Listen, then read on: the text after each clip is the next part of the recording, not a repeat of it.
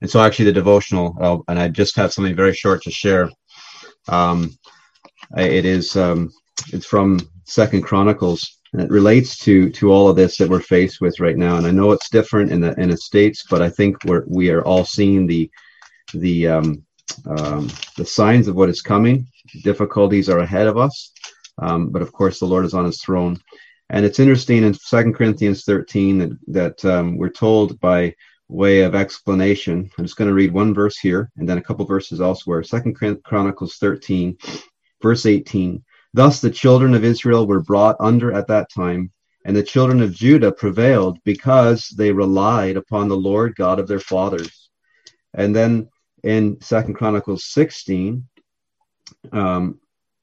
God says to the people, because thou hast relied on the king of Syria, this is 16:7, because thou hast relied on the king of Syria and not relied on the Lord thy God, therefore is the host of the king of Syria escaped out of thine hand.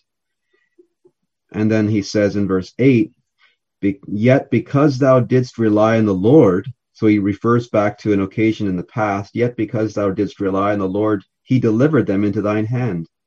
For the eyes of the Lord run to and fro throughout the whole earth to show himself strong in the behalf of them whose heart is perfect toward him. Herein thou hast done foolishly. Therefore from henceforth thou shalt have wars. So you see the contrast, and I just wanted to highlight that today. That on one hand, when God's people looked to their allies for help, whether it was Egypt or whoever, where they looked to their own resources, their flesh, princes' chariots, well, God left them to themselves and they failed. But when they looked to him and they relied on him, God honored that and he came to their aid. And so it is in our day. I think the temptation often for us is to look to man. And we're doing that here in Ontario to a degree, where we've got our coalitions and we're trying to rally support from politicians and doctors and everyone else, hoping to change the way things go politically. Also we've got our lawyers.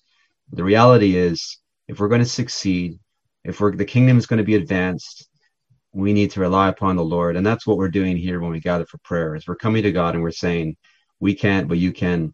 So let's be doing that. Let's go to God together in prayer and try him. So often we try man, and then that fails and we end up back to the place of prayer. So let's be praying and admitting to God that if it were not for him, we are already undone.